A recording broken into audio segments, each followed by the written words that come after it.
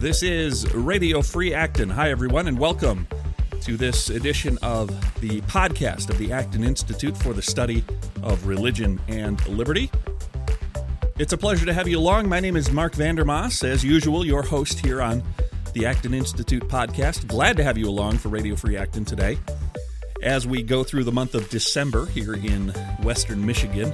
And it is, as you might imagine, very cold outside. We've got a good foot of snow on the ground. We're expecting more as I record this, probably 3 to 5 inches today, another couple of inches over the weekend. So winter is here, even if it is not technically, officially winter on the calendar. The season of winter is definitely here.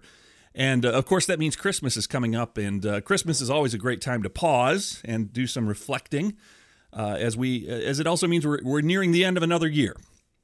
And before we get into the meat of our podcast today, I just wanted to take a moment to offer my sincere thanks to everyone who listens to Radio Free Acton.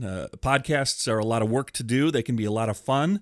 And Radio Free Acton is great because we have such a wide variety of topics that we cover, and such an interesting array of guests that I get to talk to, and it's really a privilege to be able to do this, to be able to record these podcasts and send them off into the world and have people listen to them and hopefully benefit from what we talk about and who we talk to. Hopefully, spreading some good ideas and some useful knowledge. And it really wouldn't mean a lot if people didn't listen. I've said that before, but I want to say it and emphasize it here as we near another year end. Thank you. Thank you so much for listening. We do appreciate it, and all of us here at Radio Free Acton, all of us at the Acton Institute, wish you just the warmest of holiday seasons, a very Merry Christmas, and a happy, healthy, prosperous, and we sincerely hope peaceful New Year in 2017, which is, of course, rapidly approaching. With that being said, let's move on to the meat of our podcast for today, and we're going to be talking about a brand new subject area for Radio Free Acton, at least in one sense. We're going to be talking about the world of high fashion, which is not something that we've addressed here on Radio Free Acton before, as far as I can remember anyways. But more than that, we're going to be talking about a particular designer in the world of high fashion, a man by the name of Brunello Cucinelli, who hails from Solomeo in north-central Italy, near Florence. He is a fashion designer, but and I will say right up front that the clothing that he designs is incredibly high quality, beautiful, probably just a dream to wear. But what is important about Cucinelli is not so much the clothes that he designs, although he does that very well, and his company produces excellent products. What's really important about Cucinelli are the ideas that animate his work as a clothing designer, as an entrepreneur, as a citizen, as a family man. The ideas that animate his life are fascinating, and they are documented in a brand new documentary by a gentleman named David LaRocca, a philosopher, a philosophy professor in the State University of New York system, author, and as it turns out, a really good documentarian. He has produced a new film entitled Brunello Cucinelli, A New Philosophy of Clothes. And it goes into the ideas that undergird Cucinelli's work and his life. And I had the privilege of sitting down with David LaRocca. He's here, very graciously came to Grand Rapids to join us for a screening of his film, to engage in some Q&A with our audience. And he agreed to come on Radio Free Acton and speak with me today.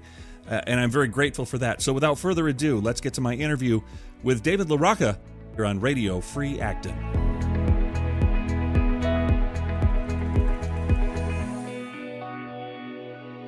Well, we are pleased today at Radio Free Acton, the podcast of the Acton Institute, to welcome to our studios David LaRocca. David is a philosopher, a filmmaker, an author, currently working as a visiting assistant professor of philosophy at State University of New York, Cortland in New York State, and also the creator of a film that we just had the privilege of showing here at the Acton Institute called Brunello Cucinelli, A New Philosophy of Clothes. And before we get into that too far, David, I want to give you an opportunity to say hi. Welcome to Acton. Thank you very much. It's a delight to be here. Well, that's great. And I have to say, first of all, really a fascinating film that you've put together, a documentary on an Italian fashion designer.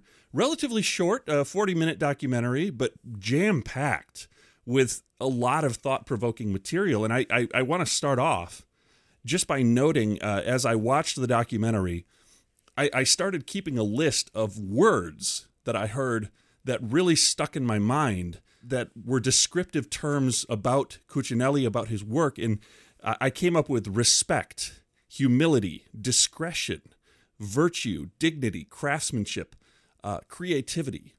This is a man who quotes liberally from St. Augustine, St. Benedict, Immanuel Kant. He quoted saying, "Two things fill the mind with ever-increasing wonder and awe. The more often and the more intensely the mind of thought is drawn to them, the starry heavens above me and the moral law within me." That's a quote from Kant that Cucinelli he gave during the film.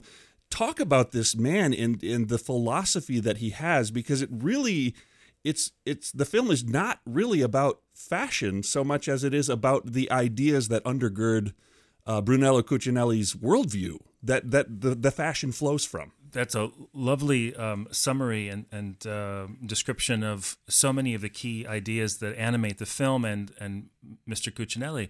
I think what often strikes a person coming to Cucinelli for the first time is that here we have a marquee luxury brand, Cucinelli, and then we have in the person Brunello Cucinelli. It seems like a student of philosophy and religion, someone who is engaged with reading, an activity that is not always associated with high-end fashion, and also quoting and reading from text, like you mentioned, not just, let's say, Christian saints, but also philosophers, novelists, and poets. So part of what drew me to this is the incongruity of this high-end luxury fashion brand that seems to be, through its founder and corporate head, inspired by these philosophers. Yes, very much so. Yeah. One example I might give that sort of illustrates how these things come together, and it has stuck out in my mind. A few years ago, the company went public, and the representatives were in Milan. And as you can imagine, the market was saying things like Cucinelli makes a sparkling market debut, and they were celebrating net sales of 243 million euros. And what would one say to the head of the Italian stock market, stock exchange, on this occasion? Well, this is a quotation from Mr. Cucinelli. "This listing shows that romanticism and enlightenment are compatible with a humanistic form of capitalism." After he said this, he presented the chief executive of Borsa Italiana, the stock exchange in Italy, with a 16th century edition of Aristotle's Nicomachean Ethics. In having just watched the film, that's completely what I would have expected from Cucinelli. It's exactly what I would have expected. And the thing about Cucinelli is that a lot of what he talks about seems to resonate very strongly with a lot of the things we talk about here at the Acton Institute, especially in terms of the dignity of work. And this is a very interesting point, especially in the world of fashion, and where there's so much concern about issues like sweatshops and the way that the products are made. Cucinelli comes from this point of view where he says repeatedly, that by working, you are giving point to your life. He's really strongly a believer in the idea that work is a vocation and that it contributes towards something greater than yourself. He says your work is contributing toward helping an everlasting world.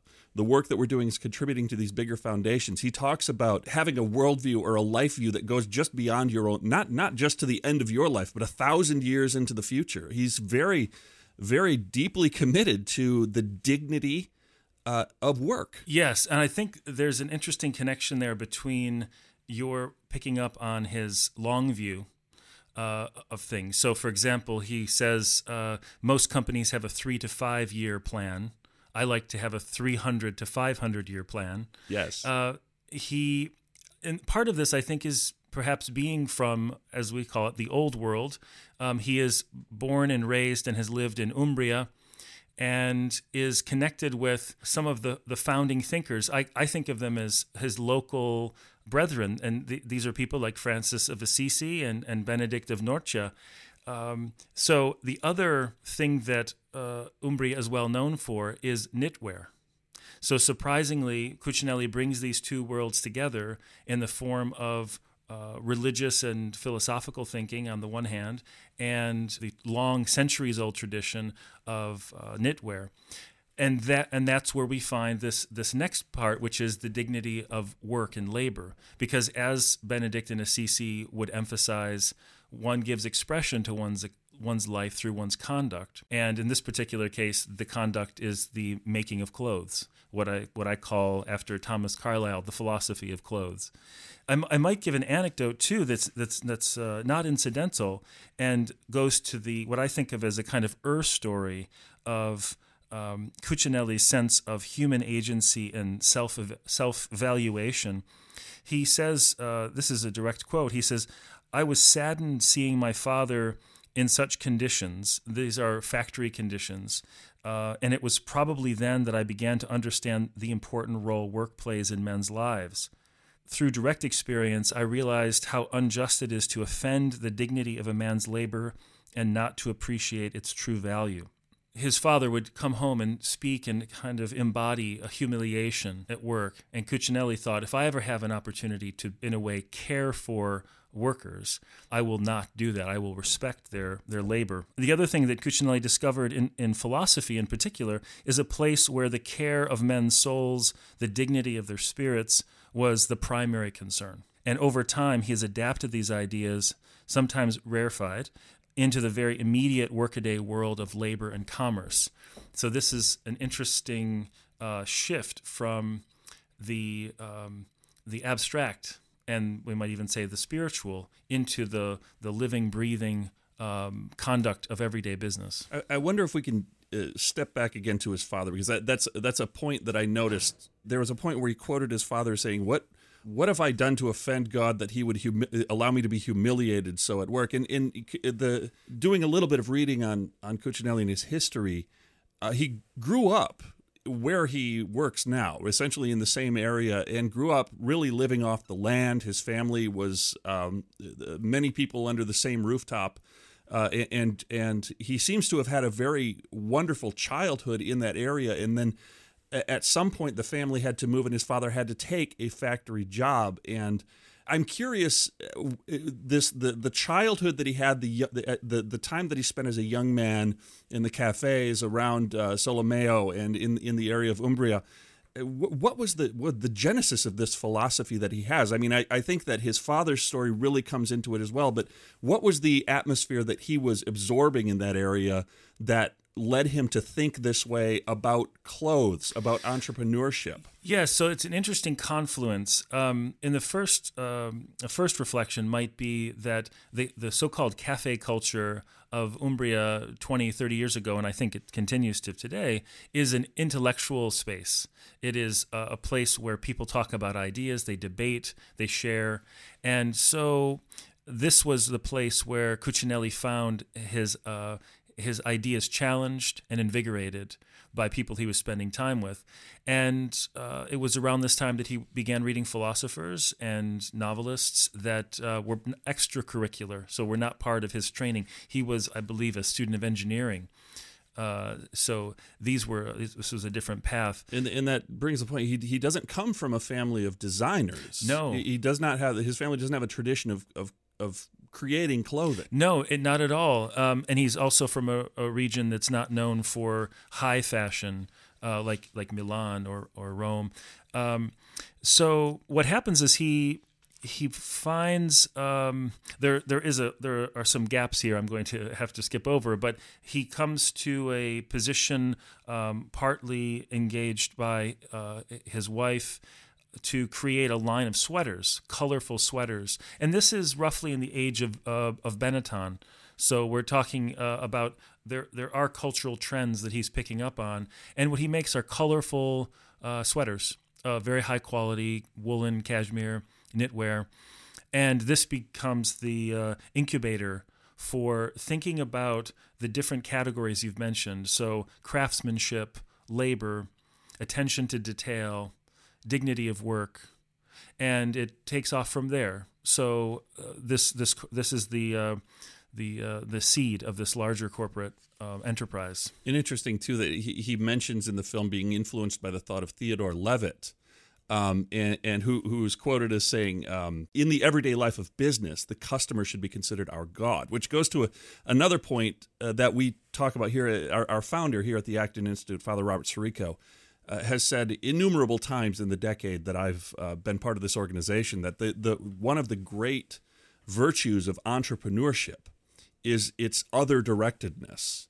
In an authentic entrepreneurial effort, what one has to do is to go out and to find a need that is out there somewhere in the market, and then address that need.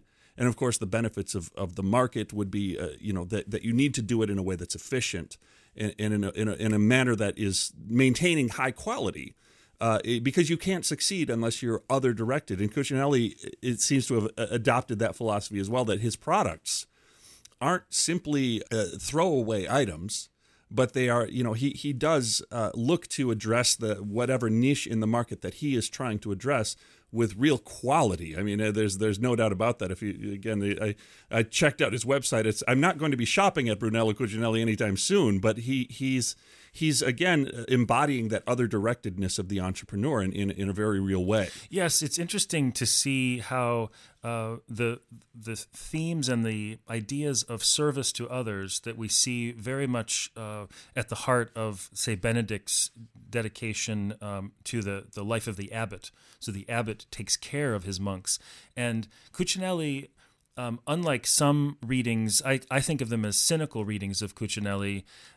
They describe him as a kind of benevolent feudal lord, a kind of almost a chauvinistic prince who rules over other people. I find, having visited Solomeo, and I'm not on retainer, and I don't get free gifts from Cucinelli for saying such things, but I find that there is a sincerity and a rigor at the heart of this that reflects a meaningful quality to when he says he thinks of himself as an abbot of his people. He is, you might say it like a benevolent father, I think is how he describes himself. Someone who's stern, but also caring and tender when he needs to be. And this is the culture and the climate he's tried to create. So there's that on the one hand, and then there's this rapid shift to modernity and the thought of Harvard business professor Theodore Levitt, whom Cucinelli met in the mid-'70s. And if you dip into Levitt's work, he has a famous essay called "Marketing Myopia" from 1960, and you can really hear a strain of this thought take shape in Cucinelli's practice. So this is a direct quotation from Theodore Levitt. He says, "The chief executive himself has the inescapable responsibility for creating this environment, this viewpoint, this attitude, this aspiration. He himself must set the company's style, its direction, and its goals. This means he has to know precisely where he himself wants to go and to make sure the whole organization is enthusiastically of where it is. This is a first requisite of leadership." And so you can imagine that as a kind of structure that you can plug in things, ideas, specific things engaged with, say, the fashion industry. How are you guiding your people? How are you treating your workers? You can fill in that content, but it does come back to the leadership role of the chief executive. But importantly, in all of these things, Levitt emphasizes a customer-oriented approach. The product is secondary to the experience the customer has, because that is what the customer in effect is buying, is the way that they feel with the company, with the brand, even with the products after the fact. It's the idea of how they were treated. And so you see this continuing, kind of radiating throughout Cucinelli, where last I heard, the company spends something like a quarter of its profits in the care of its people and its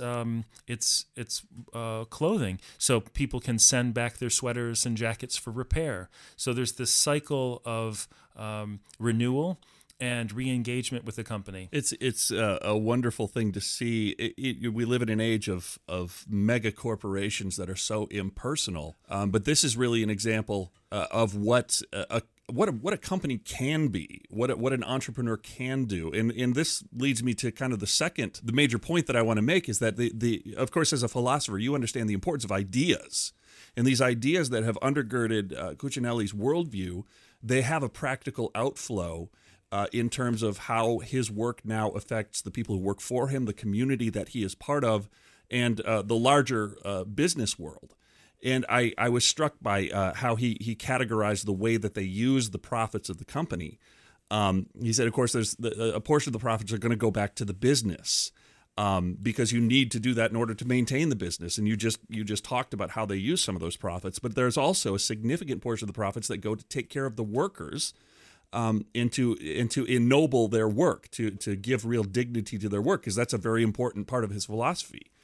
There's also that part that takes care of his personal needs, but then he also talks about, let me see, I wrote it down here. Yes, to use a portion of the profits of the company to, quote, beautify humanity. And he really has engaged in that process in his hometown. And I think we've seen in Grand Rapids here, we have some large corporations, some folks who've gone off and established some very large enterprises, and then have taken and have made it a point of their life, really in their golden years, as it were, to reinvest and rebuild their community, in large part because they want the community that their company is located in to be a place that's worth living for their workers, and a place that's full of culture and art and all these different things. And Cucinelli has taken what was essentially a ruin, an abandoned village in Italy, and he is rebuilding it with a mind towards 1,000 years from now. Talk a bit about the benefit of Cucinelli's company to its hometown. Sure. So you pick up on I think a familiar pattern, at least in American culture, but I think, and that is to say philanthropy. But I think you find the earlier model for this in the benefactor culture of the patrons of, say, Europe or other cultures. Why is this significant? Because you have capital. And if you have residual capital profits, what do you do with it? Do you hoard it for yourself, or do you distribute it somehow? So this question of how one becomes a philanthropist and a steward is at the heart of Cucinelli's concern and reflection. Here is one example. So he wrote a book called A Humanistic Enterprise in the World of Industry. And he quotes St. John Chrysostom, who said that riches may belong to the devil, but may also belong to God. And this, as Cucinelli glosses the sentiment, replies directly to your query. He says, on the one hand, the riches of plunder, those of the man who steals and hoards; on the other hand, the good riches of the man who transforms and distributes, and by so doing renews life. This is what Solomeo represents for me. So some examples of this in a kind of concrete way are, yes, they're definitely focused on the day-to-day improvement and embellishing, as he says, of the lives of his workers. But there's also material elements like the restoration of a church, the building of a theater, the construction of a library, the building of a school, and in fact, very much at the heart of the culture of Umbria is what we call soccer. Yes, what they call football. Yes. So he doesn't just say buy jerseys for his players. He pays them a wage. They are paid to be professional, semi-professional, if you will, football players, soccer players. He constructed a stadium for them, and he often plays with them, as practices with them, that is to say. So one of the perks. But this idea that it's a multi-leveled approach, it's athletic, it's spiritual, it's business, it's mealtime, it's operating on many levels. So the other element of this, too, is that it's not just any construction. It's not quick, as you say. It's a long-term visionary construction. And this is because, for Cucinelli, like other philosophers that he reads, he finds a connection between ethics and aesthetics. That is to say, beauty is an instructor or a teacher about the good. So it's not just some superficial add-on, where we would say that is a beautiful building, but we would say we are being taught by the architecture or by the library how we go about conducting our lives. And this this is very much at the heart of the practice of creating a luxury brand too. So it's the question would be, how would it? You mentioned, I think you were implying that Cucinelli's clothes are expensive. Yes, they are. And I don't think I was implying. I was just let's just put it right out there. Yeah, and in a couple of essays I've written in the Journal of Religion and Business Ethics, I go into much more detail about what may be to some listeners a conflict or a paradox between let's say, admiring Benedict, an ascetic monk, and creating these luxury clothes that can cost thousands of dollars per article or something. And this is part of where aesthetics and ethics comes back, because the beauty of the clothes, the way in which, let's say, the materials are sourced. So one example is that Cucinelli has a personal relationship with Mongolian goat herders. And he visits them. He's visited them, and he buys his cashmere directly from them.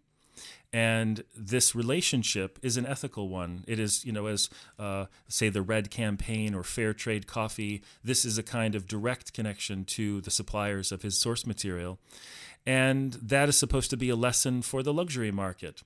So as people like Godfrey Dini have noted, he's an esteemed fashion critic, that much of the even the luxury market is based on a kind of sweatshop style mass production, machine production model. So Cucinelli is an exception to this, where he has these personal relationships, a focus on the handmade, even in the context of a large corporation. The thing that I take away from this, obviously when we can talk about the expense of Cucinelli's products and all that, but the real heart of the issue for me, as I was watching and hearing Cucinelli describe his philosophy and how he works, the way that he thinks is something that could be easily applied to any business enterprise.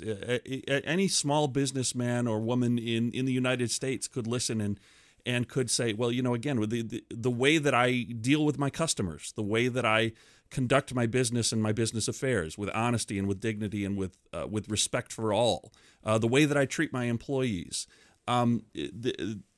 anyone can draw from this model. We don't all have to be high-end Italian clothing manufacturers, of course. We all can't be.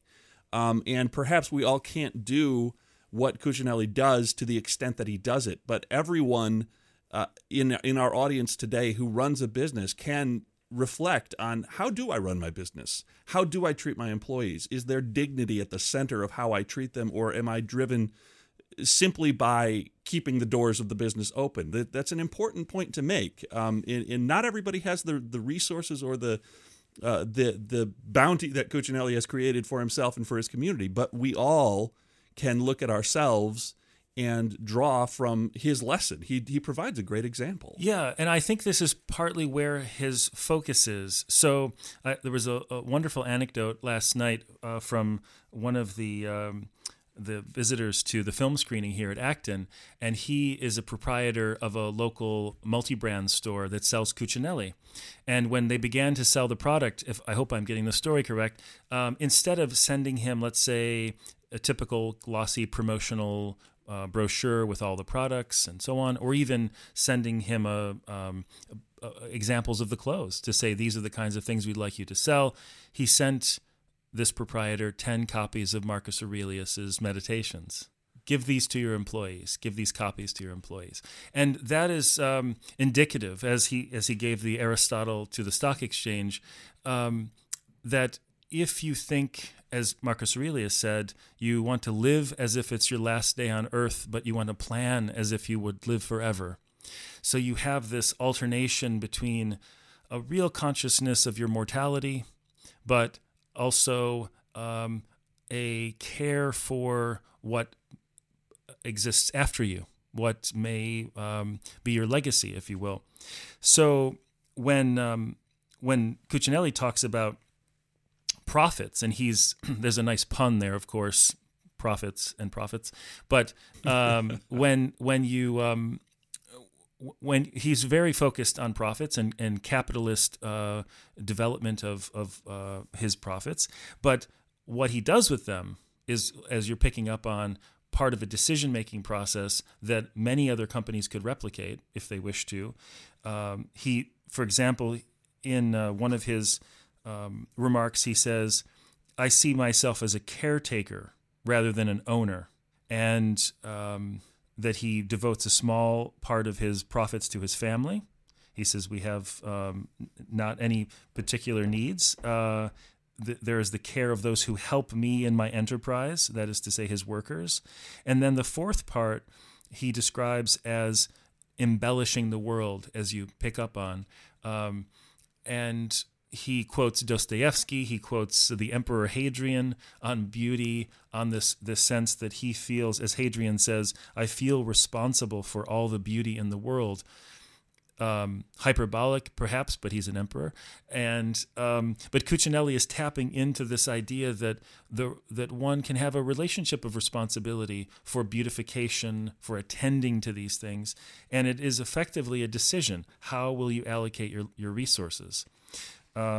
Just as one example of that, he gives 20% of the company's annual profits to, as he says, humanity. So this is roughly, I'd say, twice as much as the average tithe, but it is oriented to things that can have an impact on the improvement or the restoration of the dignity of man. Talking today with David LaRocca, who's the filmmaker behind the new documentary, Brunello Cucinelli, A New Philosophy of Clothes. Let's get down to nuts and bolts. First of all, where can people find the film if they're interested in seeing it? It's very easy to find.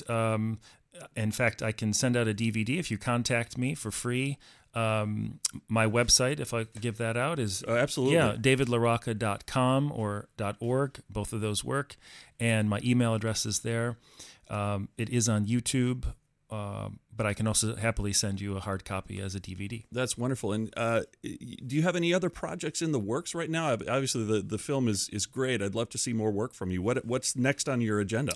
Well, I am working on a documentary film right now about a New York City photographer. And then in terms of publishing, I have 2 books coming out in the coming months. One is on documentary film. It's called The Philosophy of Documentary Film, with the subtitle Image, Sound, Fiction, Truth, elements that are familiar to documentary films. And the other... Hopefully, anyways. Yes. Especially the last one. Yes. And then the other book is called The Bloomsbury Anthology of Transcendental Thought. And this is... the proofs make it seem like it's about 840 pages. It has 85 remarkable authors from Plato to the present. And the focus of this book is to explore in many different valences the meaning of the transcendental. So that's coming out in the new year. All the information is available at davidlarocca.org or .com. Right. Both work. LAROCCA, just to make sure that nobody has an excuse. I think people know how to spell David. Yes. David, it's been a real pleasure speaking with you today. Thank you so much for coming. Thank you, and too. Again, if you have a chance to check it out either online or contact David to get your DVD copy, Bruno Cucinelli, A New Philosophy of Clothes, fantastic film, and we look forward to seeing more from you in the future, David. Thanks for joining us. Thank you so much. I enjoyed it.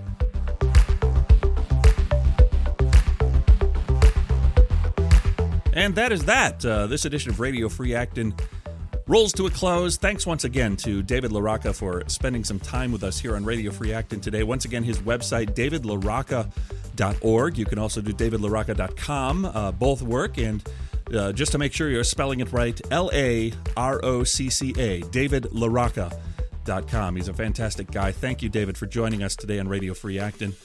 Thanks as well to everyone who joined us to listen to our podcast. Once again, we want to wish you the merriest of Christmases, the happiest of holidays, and, of course, a happy, healthy, prosperous, and peaceful 2017. Thanks so much for joining us here on Radio Free Acton. We'll see you once again when the next edition arrives. And, of course, in the meantime, be sure to check out the Acton Institute Power Blog, blog.acton.org, and tell your friends if you think they would enjoy Radio Free Acton, or the Acton Power blog, where we have news and commentary and information from the Acton Institute Monday through Friday. It's all right there, blog.acton.org. Thanks again. We'll talk to you next time on a future edition of Radio Free Acton. Merry Christmas, everyone.